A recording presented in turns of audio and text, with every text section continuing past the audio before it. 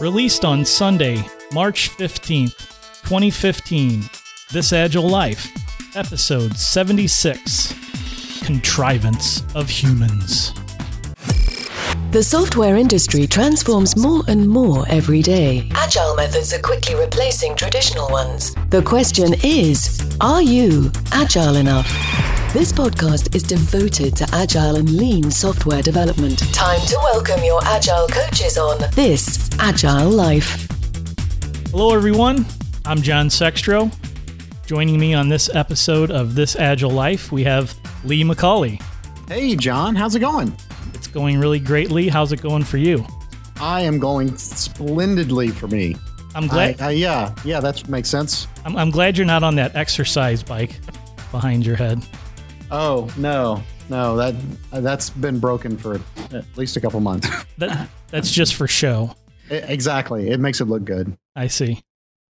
Also with us, back after a little bit of time off from the show, Nate Mackey. Hi, John. How's it going, Nate? I was on 2 episodes ago. Well, that's a few shows off. That's all right. Fair enough. That's one show off. And I wasn't here when you were on, so That's right. I missed you. Good to be back with you. Wonderful. I can't get enough Nate Mackey. Oh. There's another guy I can't get enough of. Woody Zuhl is our special guest tonight. Hey, Woody, how are you? I'm doing great. Thanks for having me on the show again. Oh, it's our pleasure. So we had Woody on a bunch of episodes ago. We talked a lot about mob programming, and Woody introduced us to that topic and went over some of the finer details of that. Woody is starting a new job with Industrial Logic at the end of the month. I know he's really excited about that. Maybe we'll dig some of the details out on him about that. And then we're going to talk about one of the subjects that is near and dear to Woody's heart, and that's no estimates. So Woody, once again, welcome back to This Agile Life. Well, thank you so much. I'm very pleased to be here. Just want to hear Woody say when you introduce him, there is no Woody, only Zuhl. Yes, that's true. That's true. That's my one claim to fame. I know. Come on. What? Woody's shaking his head. You don't get the reference? I got the reference. I just didn't think it was that funny. I'm sure you get that a lot. That's totally legitimate. I get it in the grocery store line and I'm sure. at the doctors and everywhere. The name rings a bell with people. So that's not a bad thing. So how'd all this go down with Industrial Logic and Josh Karyevsky? How'd you get that gig? Oh, well, if you don't mind me wasting most of the show, I can share that with you. Basically, over the last month or so, maybe 6 months or so, I've been noticing with the team that I work with that they need me even less than they ever did.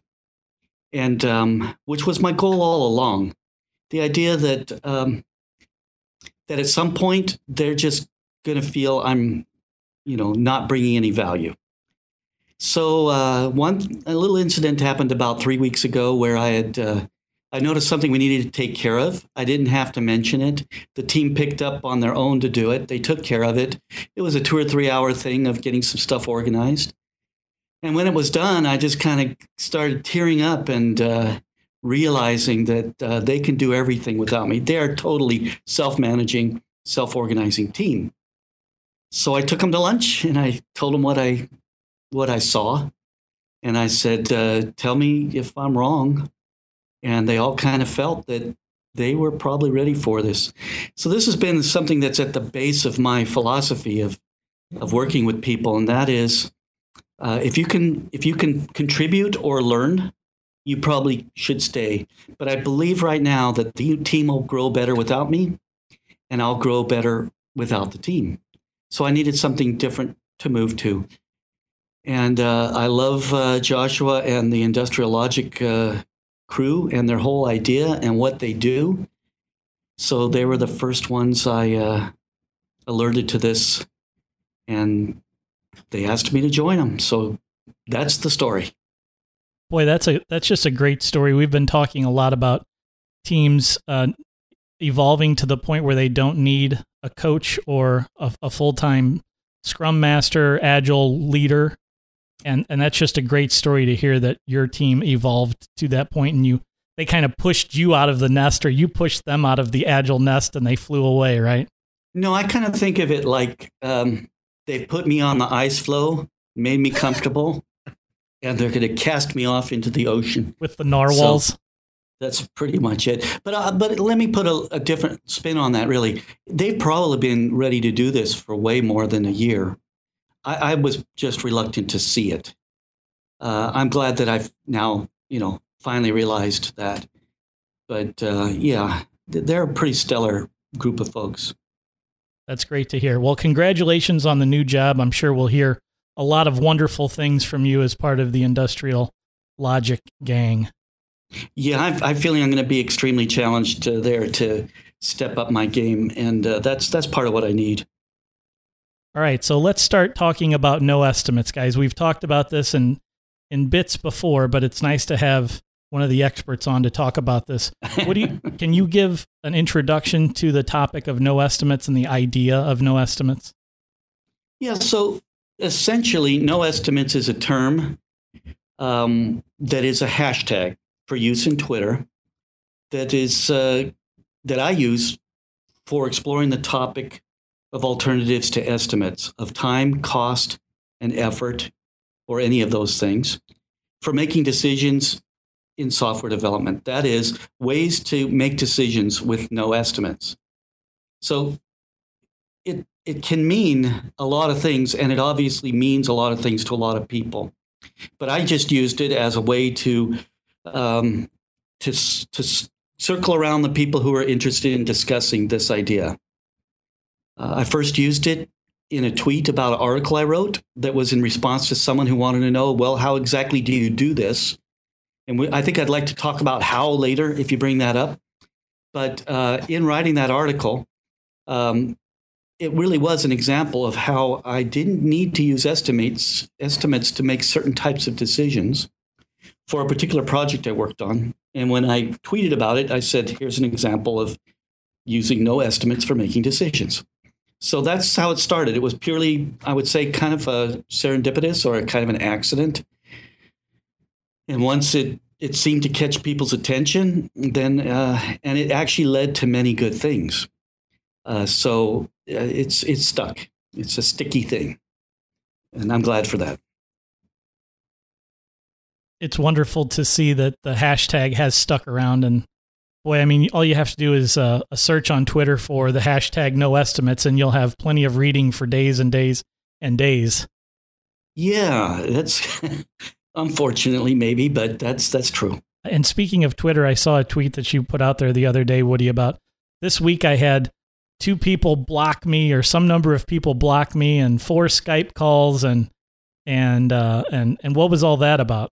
Oh, okay. Well, there's just kind of a fun thing people have been doing recently, where they use some kind of a service to tweet out their activity for the last week or something. Look, 12 people followed me and 32 people retweeted me and so on. And so I just did a little play on that, because what no estimates is about for me is that it leads to me meeting people and having friends. So I've met a lot of new people, and I've made a lot of new friends through it. So that's what the 4 Skype Convos is about. Is that almost every week, I've been talking about this in Twitter for something like 2 years, using that hashtag, 2.5 years, I don't know. And it's been about finding people who actually want to talk about it face to face.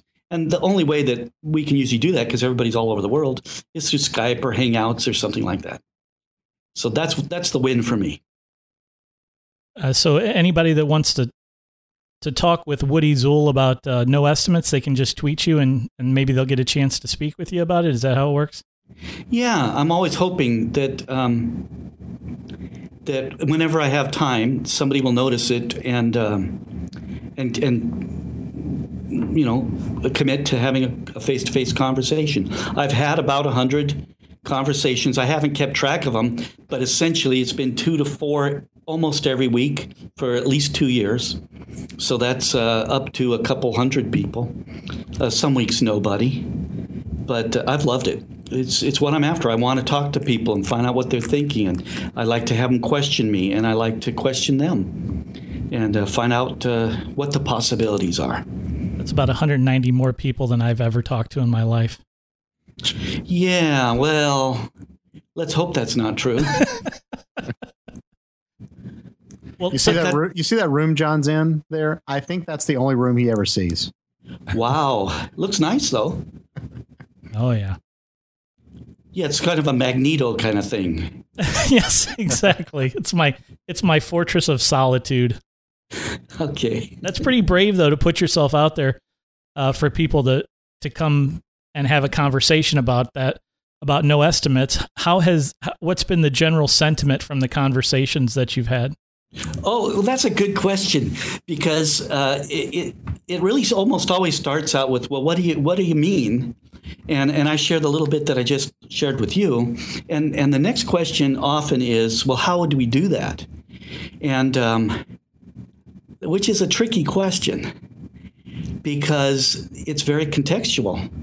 So the how of it is, we question the practices that we use. So in this case, it's estimates. So that gives us something to question. If we are, and this is a very important part of it, if we are using estimates without really understanding why, it's a great place to question. Let's learn why. And it can't stop with, because somebody asked me. Somebody's asking for estimates. That doesn't still tell us the why we're doing the estimates. So the why is up a level or two from that. It's really important for me to know what is the real purpose, because often when we do that, we'll find out that there's a better way to fulfill the purpose. I've done a bunch of 5 whys experiments or questioning exercises, probably 30 or 40, either at sessions at conferences or privately with people. And it's always comes down to just a few things, the real reason why we're doing estimates. If it comes down to a reasonable purpose, then and the estimates are serving us well for that purpose, then it's great. Let's use the estimates. But if it's not a good purpose, or if the estimates don't serve the purpose well, that's a good thing to know as well. So have you had instances where you've talked to people and you've actually come out with a situation where, okay, yeah, I think you should actually do estimates? Because every time I've talked to people about this, there's almost always an answer that does not involve estimates in the classic sense. Well, so an important aspect of this to me is the questioning itself. Is that when I first started talking about problems with estimates or issues I saw with estimates, I got a very forceful response from people that we just need to do them. Now, that's not in the workplace. I mean, that comes in the workplace, of course, all the time. Don't question what we're asking you for, just do it. But I'm talking about at conferences, at Open Agiles or other code camps or whatever. I have this old talk I used to give about Agile success. And one of the things that I like to say is that we have to question the things that we have the most faith in, that we most truly believe, more than anything else, because that's where our biggest blind spot is. We often... I so totally agree with you on so many levels, more than just software development. But go ahead. Well, that's the point. That's it right there. That goes for everything, even not just software development. But I'm mostly, I would say, involved in software development. So my opinion in other realms probably doesn't count as much. My own feeling for myself is this. If I see a problem with something, I want to get to the bottom of it. And it's often the things that we go, well, it can't be that we probably need to look at first, because those are the things that we're blinding ourselves to. So I don't know. You better ask more questions or I'll just ramble on forever.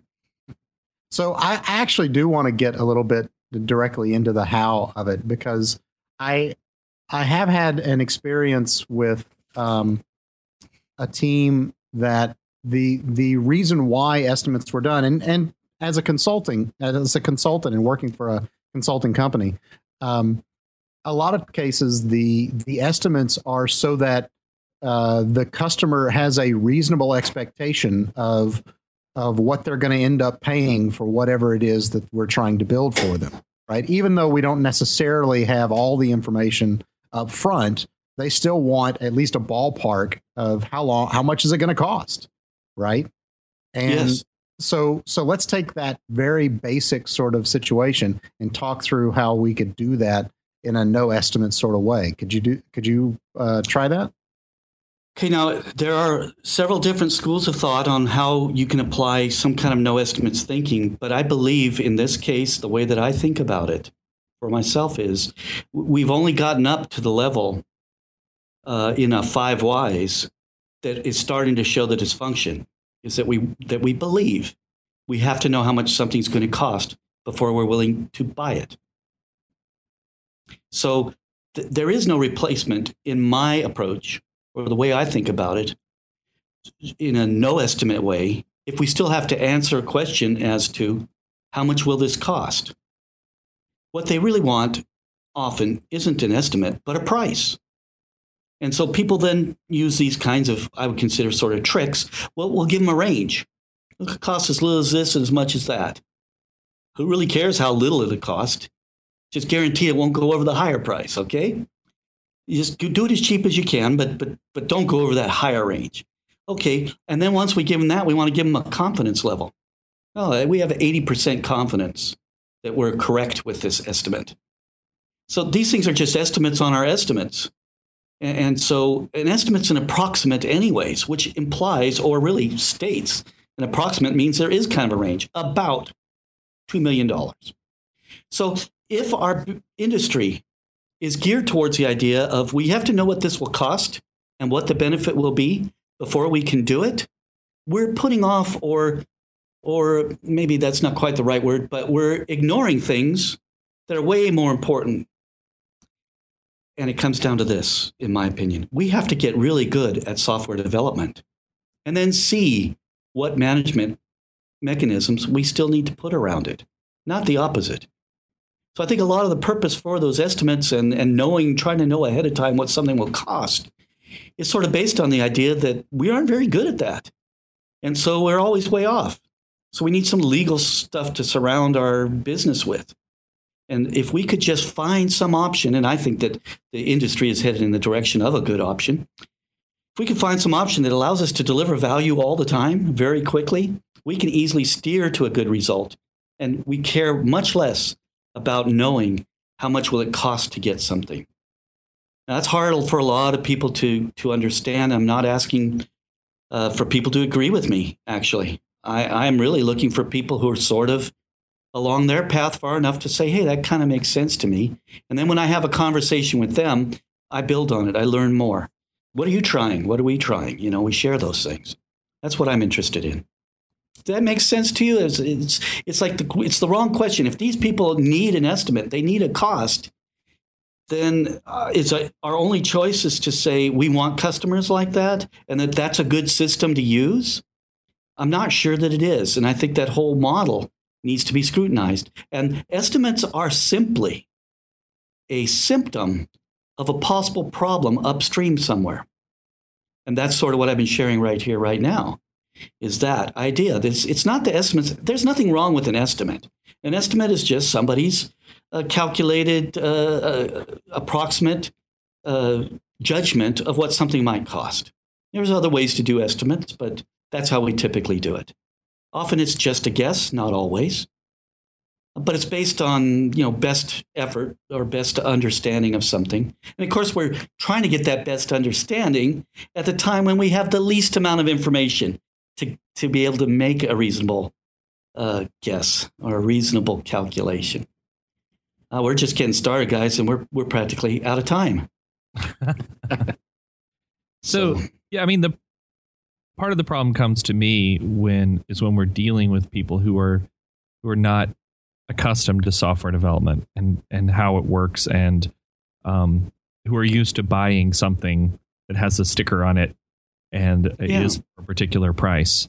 And so it's very hard to communicate to those people why estimating is is so deceptive. Why giving them a number for something that you really don't, nobody understands yet, might give them some idea of where it could end up, but could be completely wrong in either direction. And you're speaking to something that's very important. I don't mean to cut you off there, but it's this. We want a certainty about the future. We want to be able to control the future. And when we get a price for work that we feel is reasonable, and then we can make a decision. But it's one thing to go into the department store to buy a television set. Do they still call them television sets? Or let's say a refrigerator. They still call them refrigerators. Well, yeah, there's a price right on it. We don't go up to and say, how much do you estimate this refrigerator will be? Well, there's the price right on it. But if you went in there and said, I want a replicator, like I saw on TV the other day, and I ask it for tea, Earl Grey, hot, and it just makes it for me. And it materializes out of nowhere. What's that going to cost? Well, that's an absurd example, of course.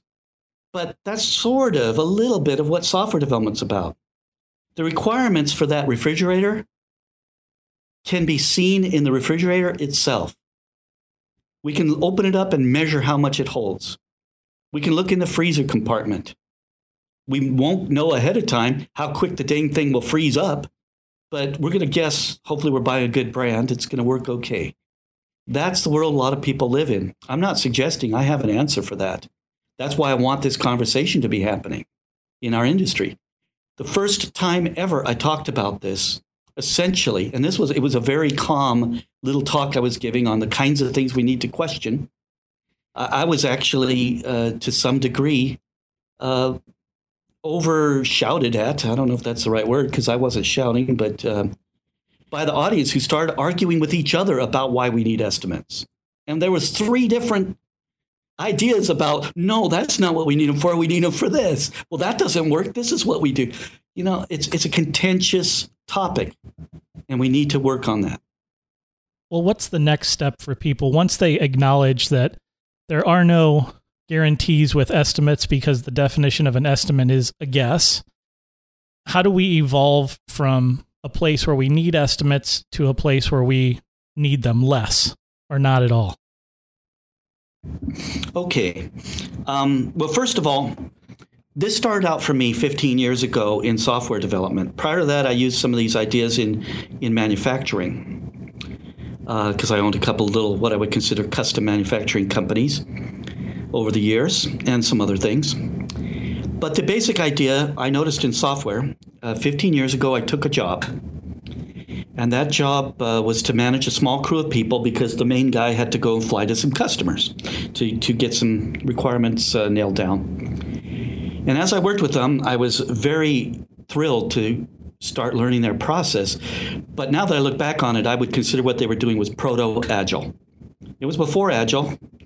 It was just before the first books on extreme programming, I think, were published. And but it was an amazing thing. They weren't using estimates.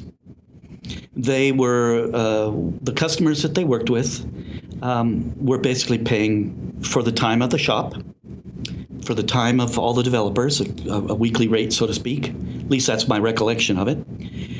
And they were getting an awful lot done. I won't go into details of all that, but essentially they were doing all the things we know of as Agile now. Customer collaboration, working software being delivered rapidly, responding to change as we discovered things. And it was a big time about individuals and interactions. The main guy would just fly to the customer, quickly learn from the right people there what was the stopping point or the blocking point on their project, communicate that back, fly back. And as soon as he arrived, we went over a quick tentative design and we started coding. And by the end of the first day, we had stuff we could start testing and or delivering. Over a 2-week period or so, we'd be ready to move on to the next thing. So without going into any more details on that, I saw this, what I considered a really wonderful way of working.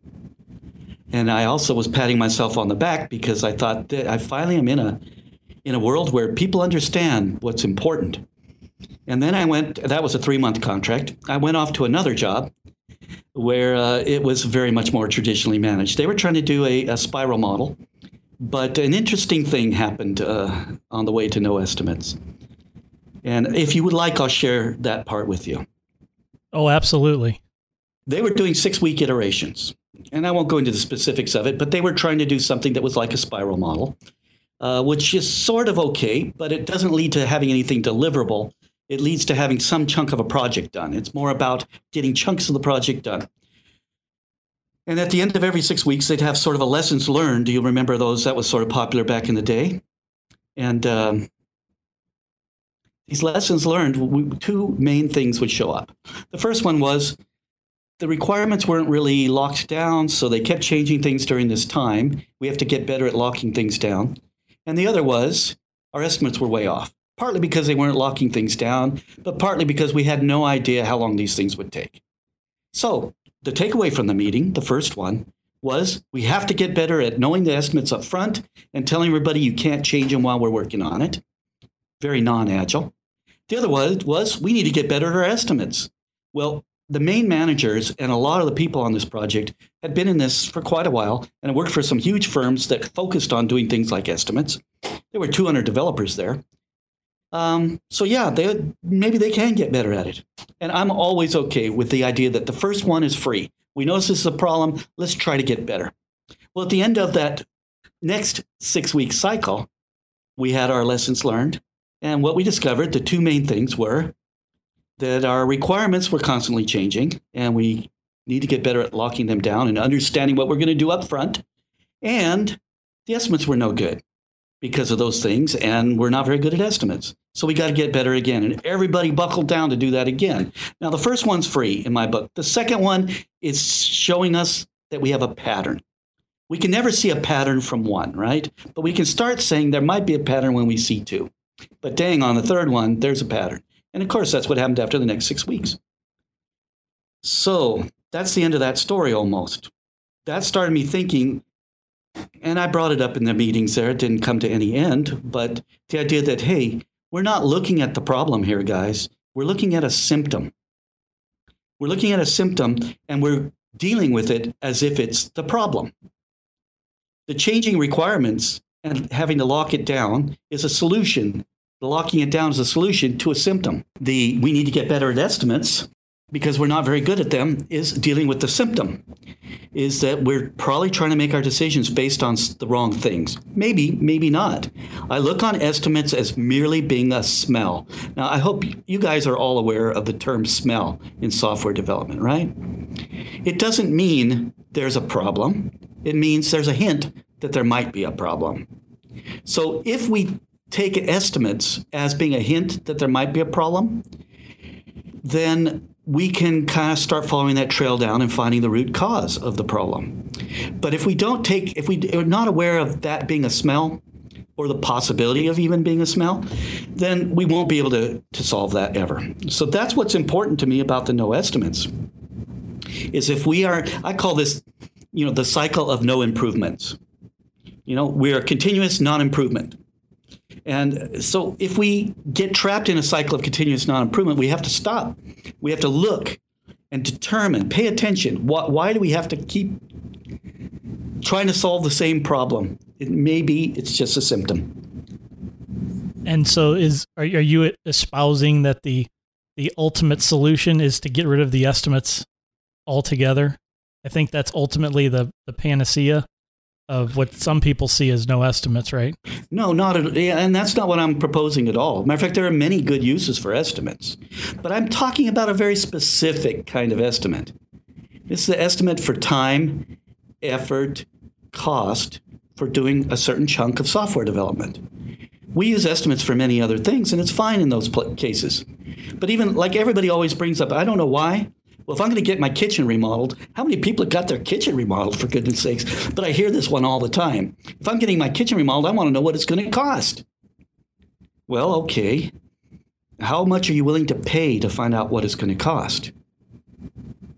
Are you willing to pay a very high price, or do you want to have a free estimate?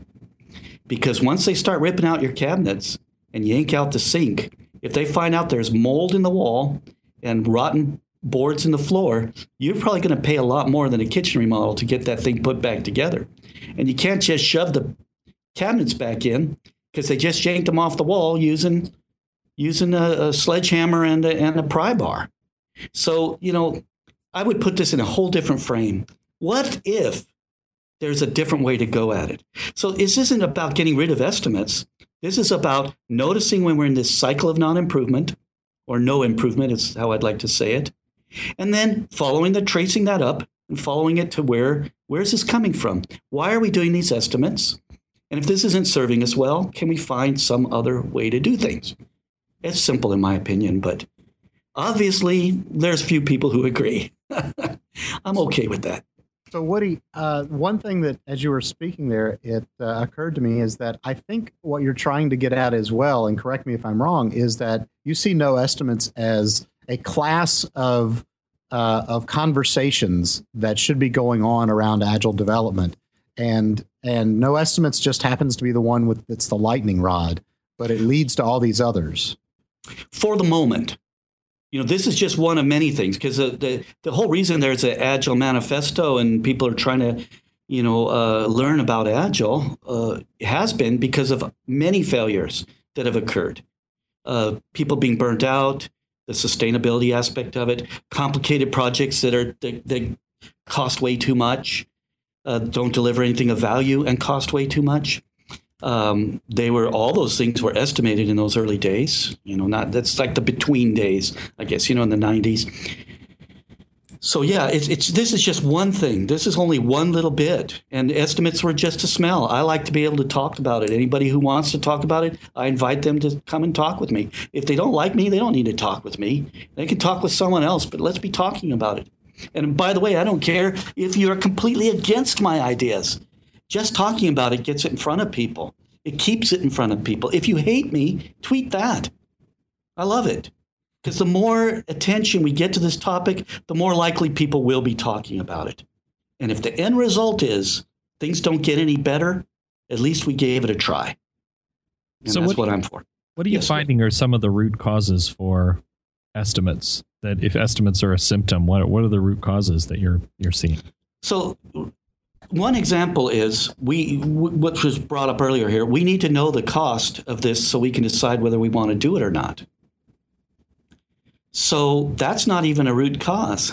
That's an in-between, because that's getting us up to the path of what is business really about.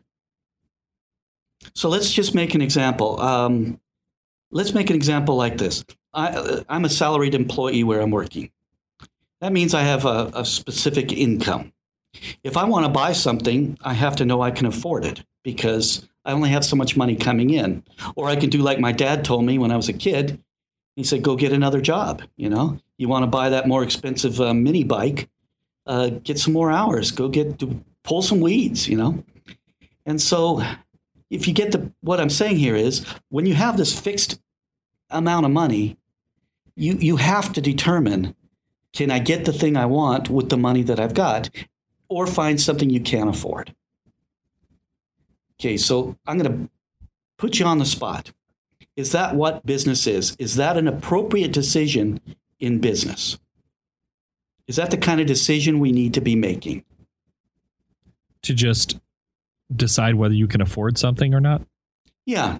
Can we afford this? Based on what we think our budget is, what we want to spend, we want to make a decision based on what money we have about something we want to do. Right. That seems like only half of the question, or part of the question. Maybe it's less. Cool. Tell me the other half. The next part would be, what are we going to get for what we're buying? Okay, let's put both of those into the mix. We're going to buy this. We can afford this. What's wrong with that picture in business? One of the things that comes to my mind, Woody, is what's the value for the business to invest the money into that product? Because if you understand what the value is, if I know that if I create this piece of software, I can generate $30 million worth of revenue over the next 2 years, then I don't have to worry so much about what it's going to cost me, right? I could spend $2 million and say, sure, that's great because it's a small percentage of what my value proposition is for doing the work. And there's all these people today that are talking about stopping these conversations about dollars for hours and starting to talk about value and a percentage of the value. Well, okay, so there's always a risk that what we thought we would get from something, we won't actually. It's funny you bring up the 30 million because it was not very long ago that somebody proposed a project that they felt would bring a $30 million additional value to a company that I was talking with. And I don't mean to be trapping you in this conversation, but first of all, the value estimate is way more difficult than the cost estimate. So if we do this work, we're going to make $30 million, it almost doesn't matter how much we're going to pay for that work because it's self-sustaining.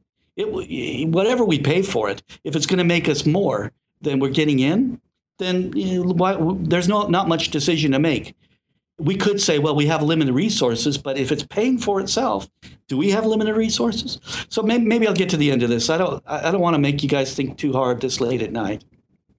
But here's the thing. I've been in business kind of much of my life, and it's not about how much we think we can spend, but how much we can generate ongoing. If we can do a little bit today that increases our income a little bit tomorrow, we can do as much software development as we want, as long as we're always generating more and more and more. It just has to be sustainable, as a matter of fact. Now, lots and lots of people, business people, much smarter than me, will argue this is baloney. So I'm fine with that. This is the way I see it. It's that it isn't about, do we have enough money to do this project? It flips the concept over. We haven't yet learned how to deliver sufficiently well tiny little bits of things that deliver value quickly. If we got good at that, every project would be self-sustaining. As soon as we recognized, after a few sprints or whatever you want to call them, we don't do sprints, but after a few iterations or a few weeks, if we discovered we can't find a way to generate a little bit of value, we might start saying, let's move off to something else. Let's take what we've learned here and do something else.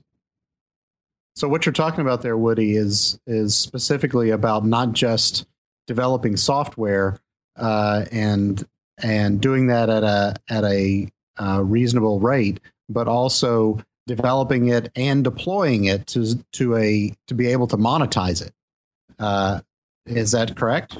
Yeah, so the basic idea is that where our skills have to be change. That's why we can't say, what would we do instead of estimates to answer the question, how much will this cost you? Now, there are people that are doing that as well. You're very aware of Vasco Doherty, probably, and he uses a model where after the first few weeks, he can project out pretty well what it's going to take to do some certain amount of work that we've already set out to do. It's not the model I follow, but I value any attempt to do something other than estimates as an experiment. And he's had some pretty good success. And he has a very, very compelling set of stories that are based on real life experiences that people have had at some pretty big companies. So, it's about looking at this from a different point of view. If we think of software development as being a cost center where we need to control the costs, we're pretty much losing the value of it as a value generating mechanism. And when we say we only have so much money, then we're sort of admitting we don't have a way to make sure this thing's going to pay. I've worked on many projects that, I don't know how many, but many, where when you got to the end of it, nobody really wanted it. Nobody really used it, both internal and external things. And no matter what you tell people that, hey, we should try and deliver a little bit early and start discovering this, it's hard to make that case. That's why I want us to talk about these things. Let's see what we can do. So I've written several examples of things I've done, and but maybe we'll get to the how sometime around here, and why I'm reluctant to put too much effort into thinking about the how. Well, before you do that, I'm another reason I was thinking of for estimates, or a root cause for why people think they need them, is trust. That they feel like they need something that they can hold up later, just when things go wrong, to say, but you told me it was going to be this. and they whether they actually do that or not, they feel like they need that. At least that seems that's the experience we've had. I don't think that's uncommon. I think that's actually a reality. Contracts exist because people have disappointed others in business transactions. Right. We even have marriage contracts, so yeah, that's the trouble. I can't fix that for people, but I do believe that we don't need trust is something that's a tricky thing. We don't need as much trust as we think we do. We need a mechanism where it's hard to break our trusts because we're always delivering the software. And when we're not, we can make a decision without losing much. We don't pay so much to see. And it's not about, part of what you're talking about is pushing the risk down to the people who least can handle the risk. If we start at the top and we basically want the people at the bottom, which are the ones who are going to do the work, to make a commitment to something that we can hold them to later, we kind of have a broken model anyways. I think that's broken. It's just got to be collaboration. And that's why I like Agile so much. It's about customer collaboration. Let's work together and let's find a model where we can work, where you feel comfortable week after week because you're getting something for your efforts. I've worked on projects where literally people stopped asking for estimates because they were just trying to keep up with coming up with the next thing they wanted us to work on. I love that. Matter of fact, the biggest payoff to doing something like this no estimates concept, and that means if you physically can deliver something frequently into real use, we start steering towards the things of real value, and we do a lot less of the things that have no value. And then we become bored with the project. And that is the customer, the managers, the product owners, whoever, start getting bored with that product. They say, well, that's enough. We got this other thing we want to work on. And we've only spent 20% of what we would have traditionally spent if we would have built all the things nobody cares about.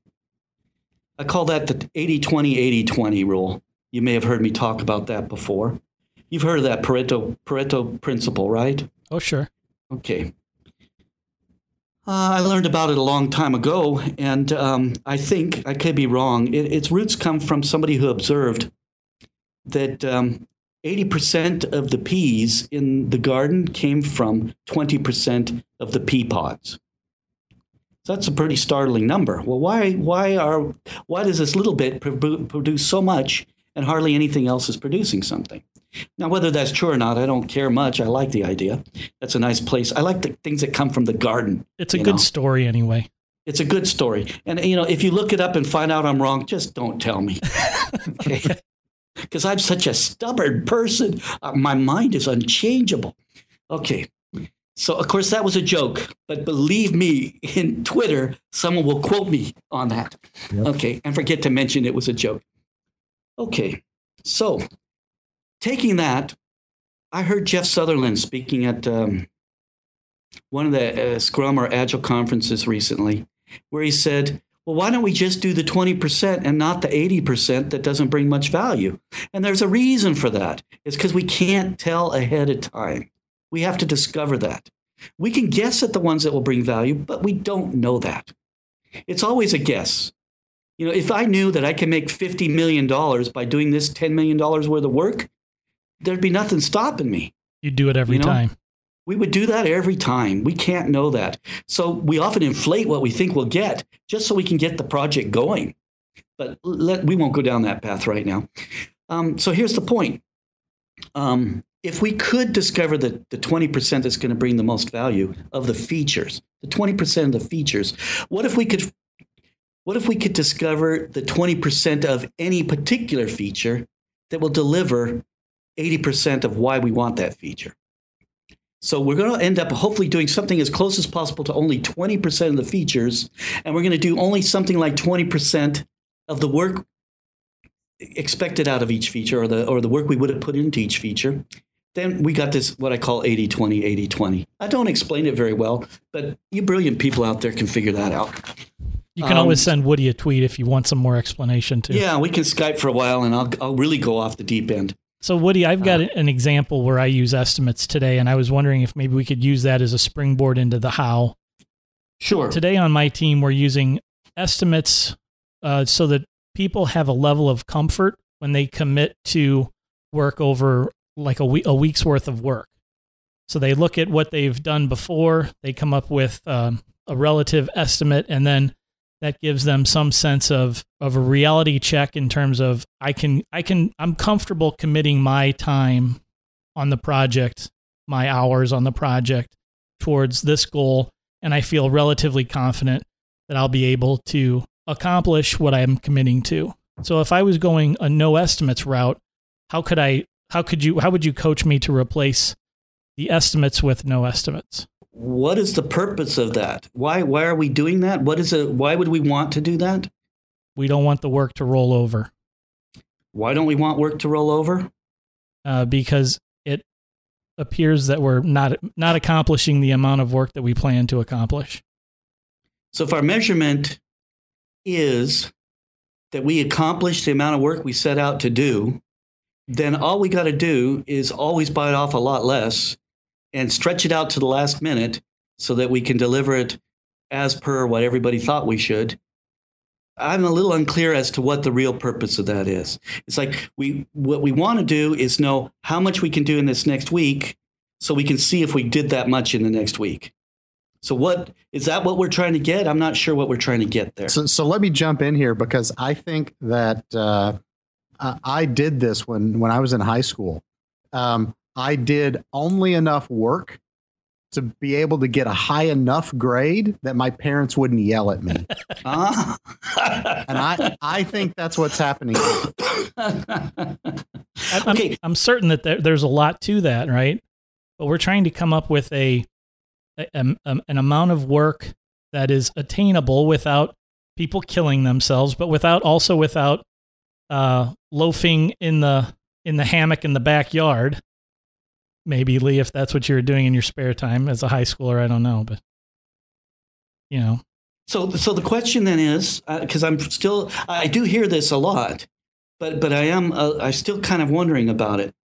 The question for me is, what benefit is that bringing us? What is the good of that? So if you're saying we're going to do this so that we don't goof off, is that what we're saying? To some extent, but I also think that we're trying to do a little bit of future predicting on when a feature is going to be finished. So what I'm proposing in the way I approach this, so if you knew everything you needed to do to get that feature done, then this might help a little, what you're suggesting. But I believe software development is mostly discovery. And what we need to get good at is the opposite of trying to figure out how much we can get done on something we don't know what it is yet. And I think I already mentioned this saying of mine. It's in the doing of the work that we discover the work that we must do. If we knew ahead of time, it's probably too mundane for us to be bothering doing anymore. If our work is so mundane that we can accurately estimate it, then maybe we need to figure out how to automate that instead of us doing it over and over and over. So, like in the old days, if we found we were writing a bunch of CRUD objects, database access and creation and retrieval and whatever, well, then let's automate that. We don't need to write that over and over. We understand the pattern. It can be generated. And a lot of people do that nowadays, or use systems that don't even need the code for it because they can extrapolate out of the conventions you're using as to what to do. So if it really could pay off for us, that somehow we're going to get better and better at guessing how much it's going to take to get a certain amount of work done, then maybe keeping track of all that's useful. But what I'm suggesting is that we need to get really good at software development so that doesn't matter anymore. So if we're delivering something into production and real use every day, the feedback loop is so short that we're going to start discovering when things are valuable or not very quickly. And that's way more useful because figuring out how to work on the right things is way more useful than figuring out how to work on the things within a schedule. So, John, I have to ask, do your people actually really loaf? Because I don't know of a software developer that actually loafs. They actually enjoy what they're doing. And so they will do it at the rate that they can every time, no matter what they're doing. Boy, talk about putting someone on the spot. What is the amendment that you plead when you don't want to incriminate yourself? The fifth. I plead the Fifth Amendment. So let's use this as a very good example of why I think estimates are a smell. Because we do have these kinds of issues we need to deal with, we need to do a 5 whys on why do we feel we need to hold people to the fire to get this commitment. Because most commitments really are about compliance. Why do we feel we need that? Now, I'm not saying that that's true in anybody's particular situation. And a little bit of goofing off and slack is actually useful inside of a software development team. Keeping everybody interested, finding things to be interested in is very important. If what we need is to get everybody's nose to the grindstone, we're working in a broken world. We need the exact opposite. And I have found it rarely is that people are not motivated. Yeah, so let me be clear. It doesn't have that's not the why as to why this is going on. I think the real why is that if I have a product owner that, you know, his FizzBuzz product is out there and he wants to release the next feature for FizzBuzz, he wants to send out some marketing emails, and you know, he's got to work with a copywriter to get some of that stuff done. And so Sure. you're trying to get a couple of threads of activity to kind of land in about the same time frame, so they don't have to, you know, I'm not going to be able to tell you it's going to be Wednesday, March X that it's going to be done, right? But I want to have some knowledge that, hey, in the next month or so, this thing's going to be ready.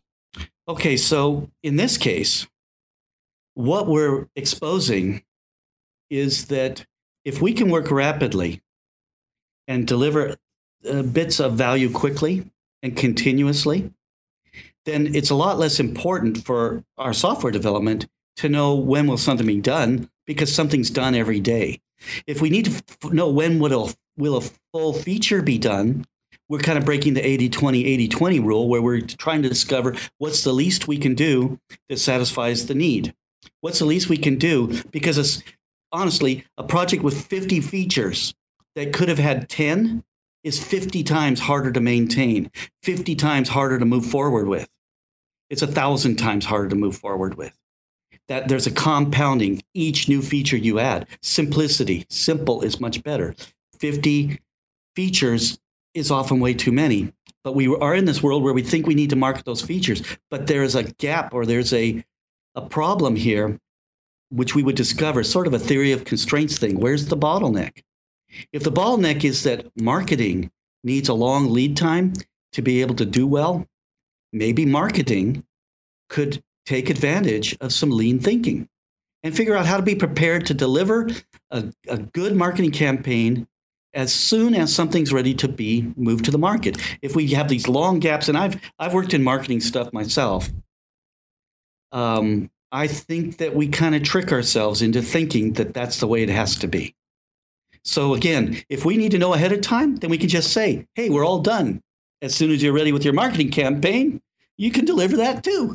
You know, it's that simple. If we're trying to beat the market to the thing, then marketing needs to get on board with being ready to market anything, because they should know what we're working on. And they should know the minute it looks like it's enough to sell, that they should be ready with their campaign. I'm not knocking marketing guys. I love them. You know, that's a lot of what business is about, is getting the word out. Right. The question is, can they adjust their campaign as you go the same way you add features as you go? Can they be an agile marketing campaign? Yeah. Is there a way to do marketing lean? I bet you there's a lot of people writing books about that right now.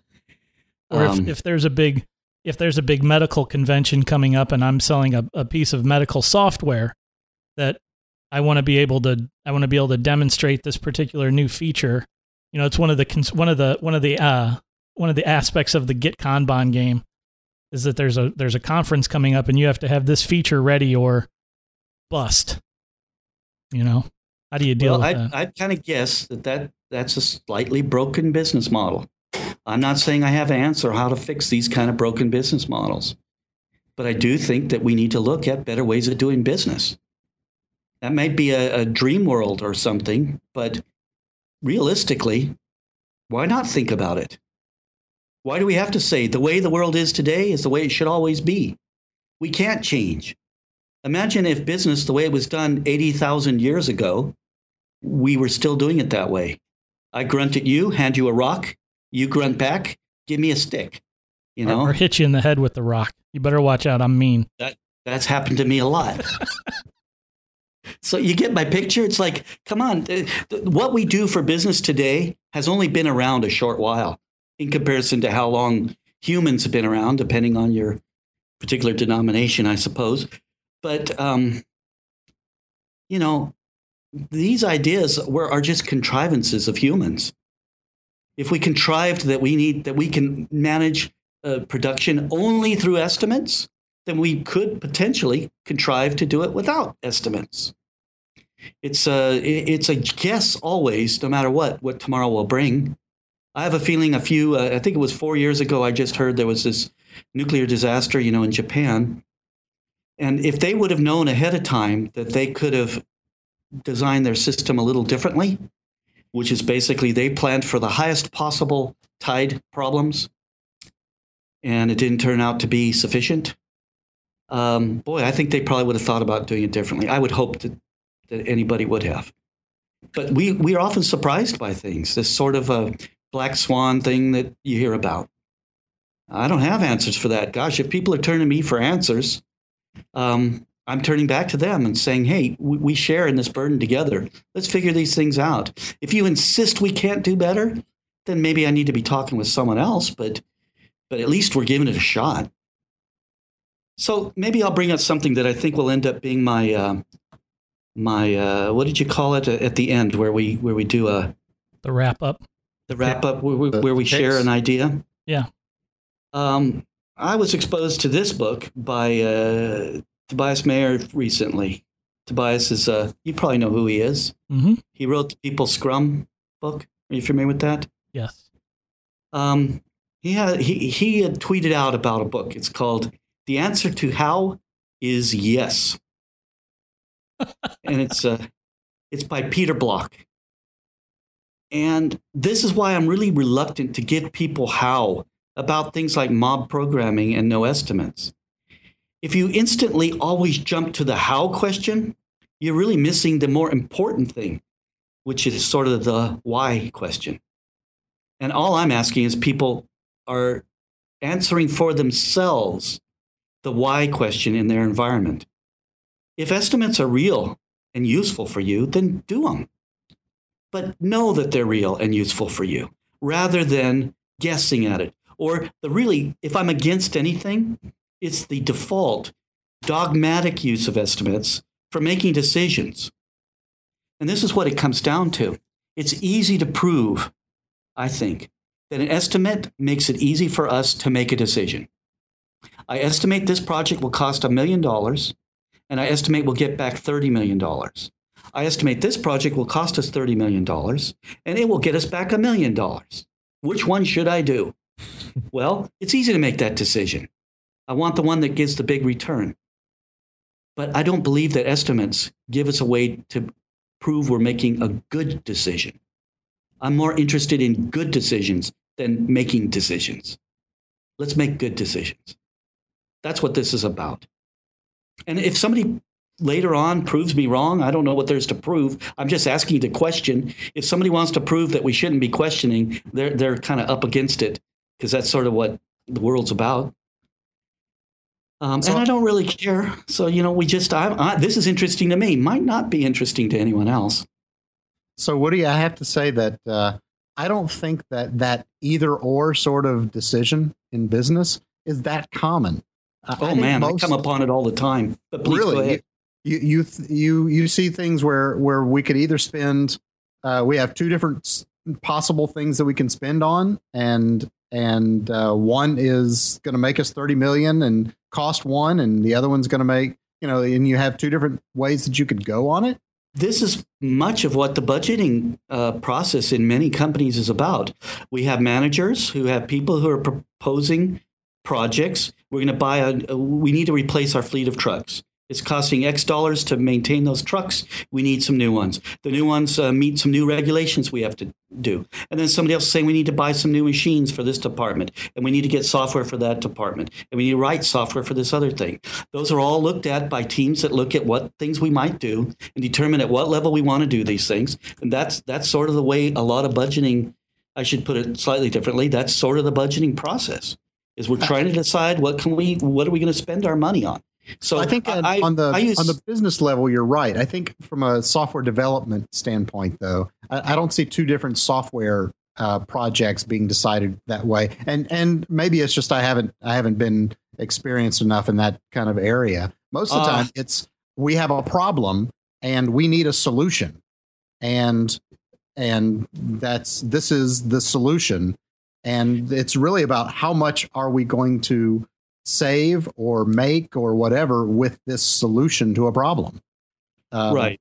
So I'm using a common example that people have brought up to me. Should we do project A or project B?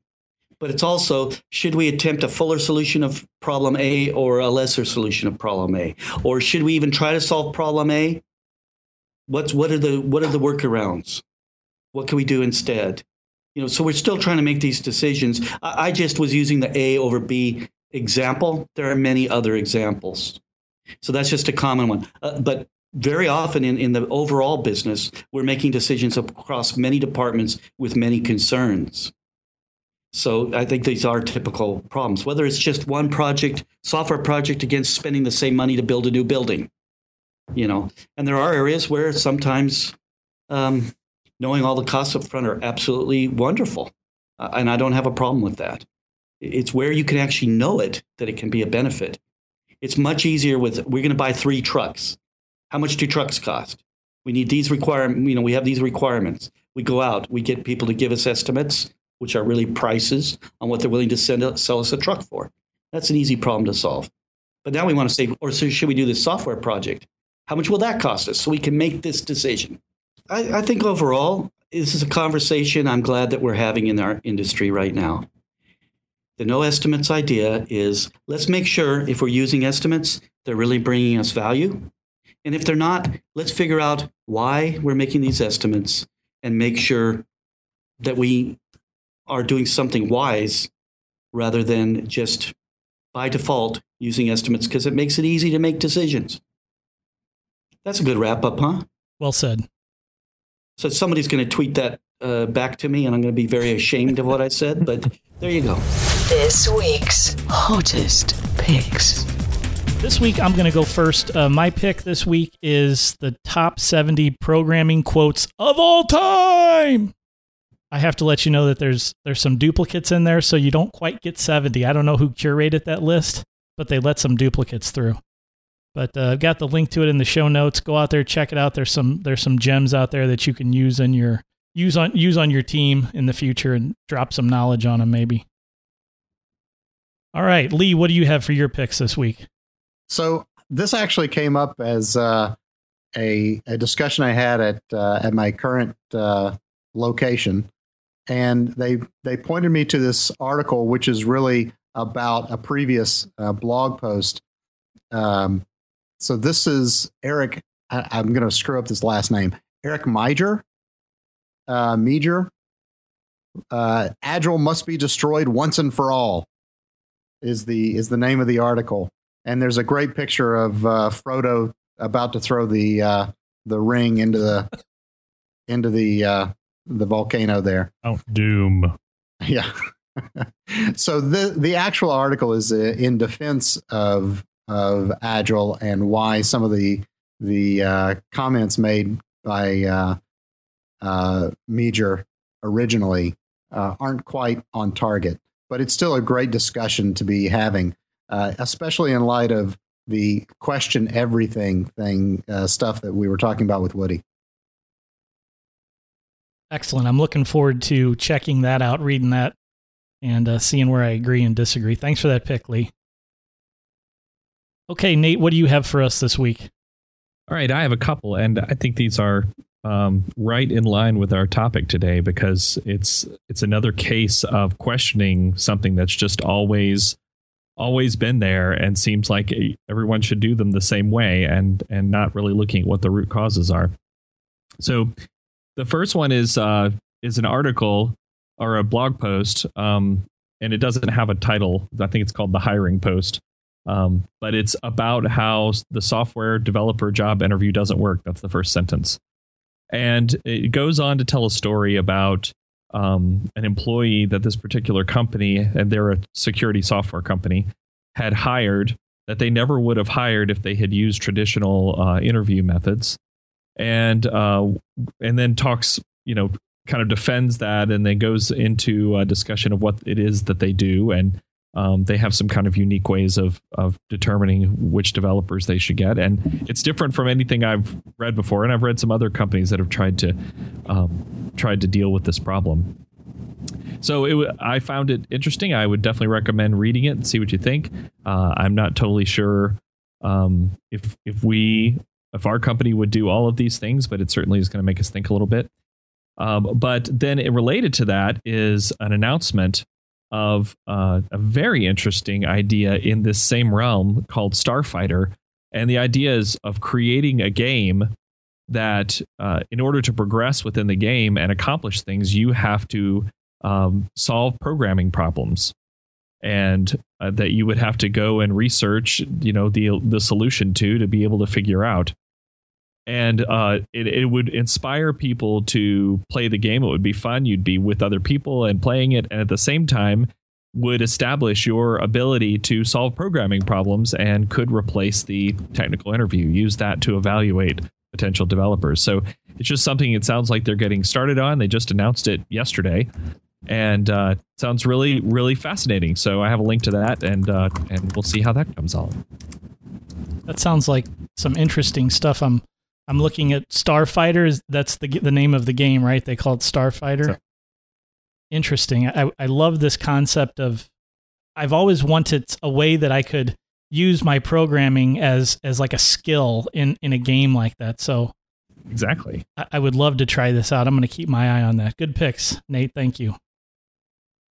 And Woody, thank you so much for coming back to This Agile Life and speaking with us about this complex, multifaceted topic that is no estimates, and for continuing your conversation that you've been having for many years around the topic of no estimates. Thank you. I've really enjoyed it. I think we've enjoyed it as well, Woody. Thank you so much. We'd love to have you back again in the future. We'll have to see if we can get that arranged.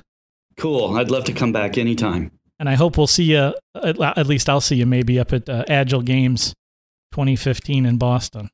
I'd love to go. I don't think I'm going to be able to make it to that this year, but I'm going to try and get out like I have in the past to every opportunity I have to the different conferences. And that's a particularly great one. I really loved the Agile Games. Woody, where else other than your Woody Zuhl on Twitter, right? Yes. Where else could people contact you?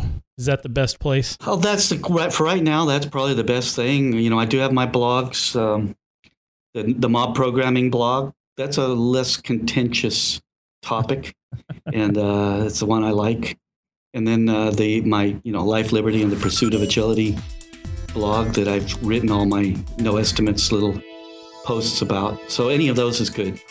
Well, I'll include those links in our show notes so everybody can have an easy time getting in touch with Mr. Woody Zuhl. Woody, thanks again. Thank you very much. Thank you, everybody. All right, that's all we have time for today. Check out thisagilelife.com for these show notes, our past episode with Woody, and all of our past episodes. Thanks for listening, and keep living this Agile life. This Agile Life is brought to you by a community of Agile developers and coaches aspiring to spread the word about this groundbreaking approach to software development. Join us at thisagilelife.com/community.